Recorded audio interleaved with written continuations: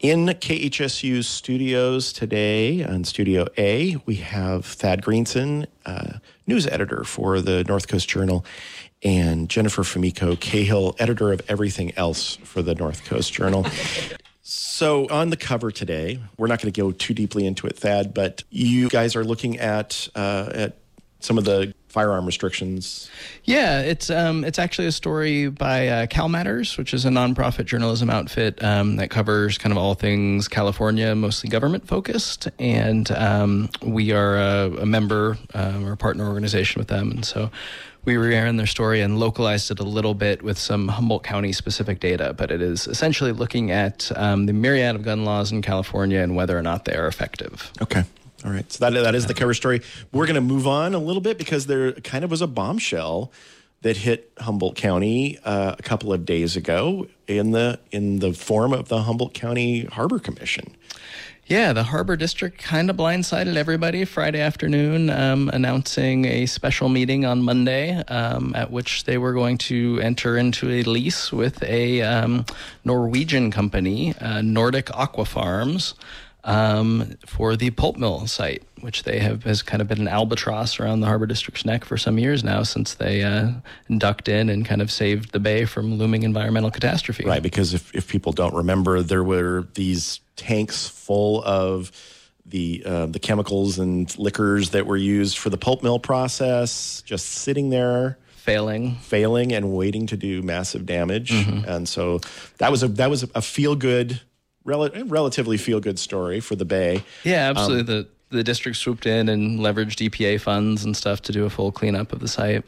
Now, what happened this last week? There's some interest and excitement, but there's also some concern and a lot of questions. A lot of questions for sure. So yeah, the short of it is that the district entered into a 30-year lease for the pulp mill property with Nordic Aquafarms, which is a pretty large-scale fish farming company, and they have plans to farm 25,000 tons a year of fish out on the peninsula, right. Which would then act as their West Coast hub and bring farmed fish to market all through the West Coast. And they are actually underway on a East Coast operation that has seen some controversy, and it is not up and running yet. It is not yet. No, I think they're about a year into construction there.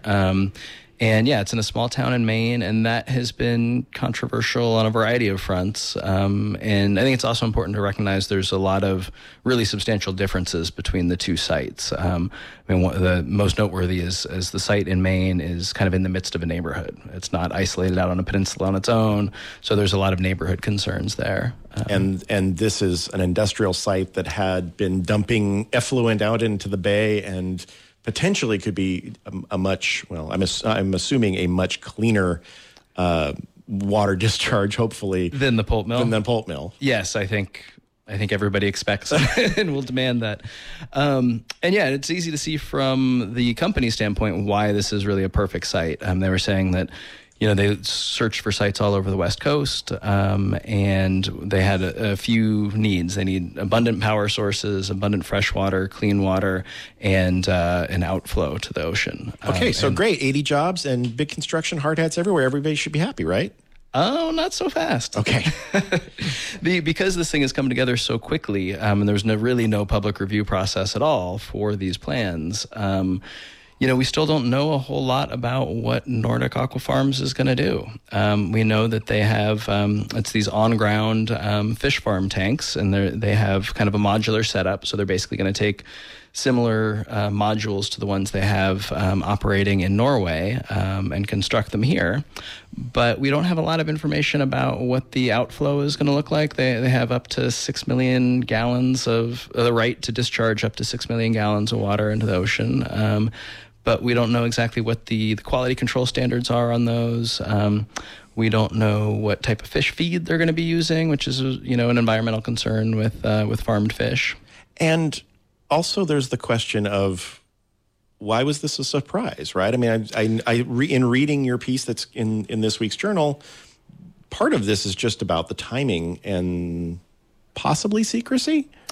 Yeah, so unfortunately, the Harbor District did not get back to us on this kind of central question. We emailed Larry Odker, the director there, and got no responses of press time. But I suspect with lease negotiations and stuff like that, there is ostensibly some need for secrecy. They don't want to tip their hand if there was other people interested in leasing this property.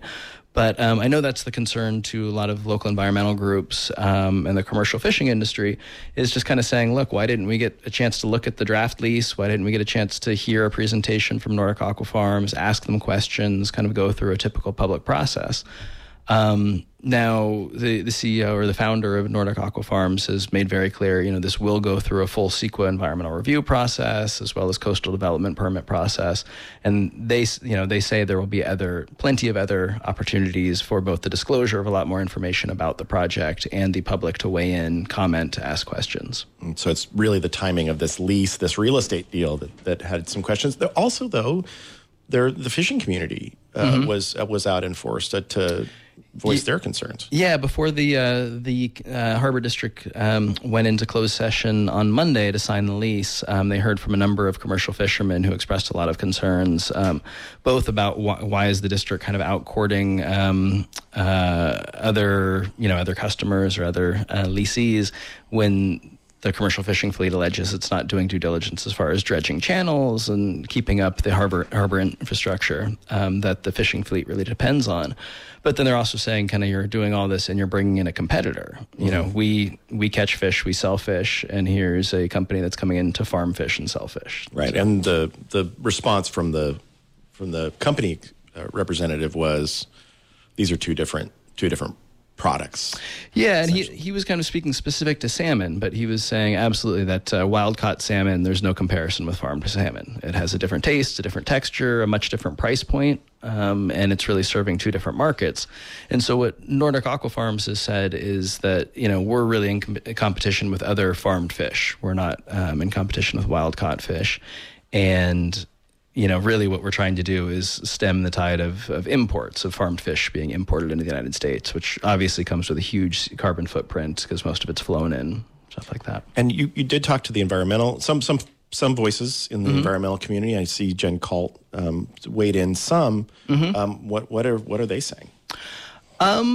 I think they are very eager to see more information is the main thing. I think that they realize that this has the potential to be a fairly environmentally benign presence on the peninsula. Certainly when you look at kind of the toxic legacy of the pulp mill and stuff like that, comparatively, this is really attractive.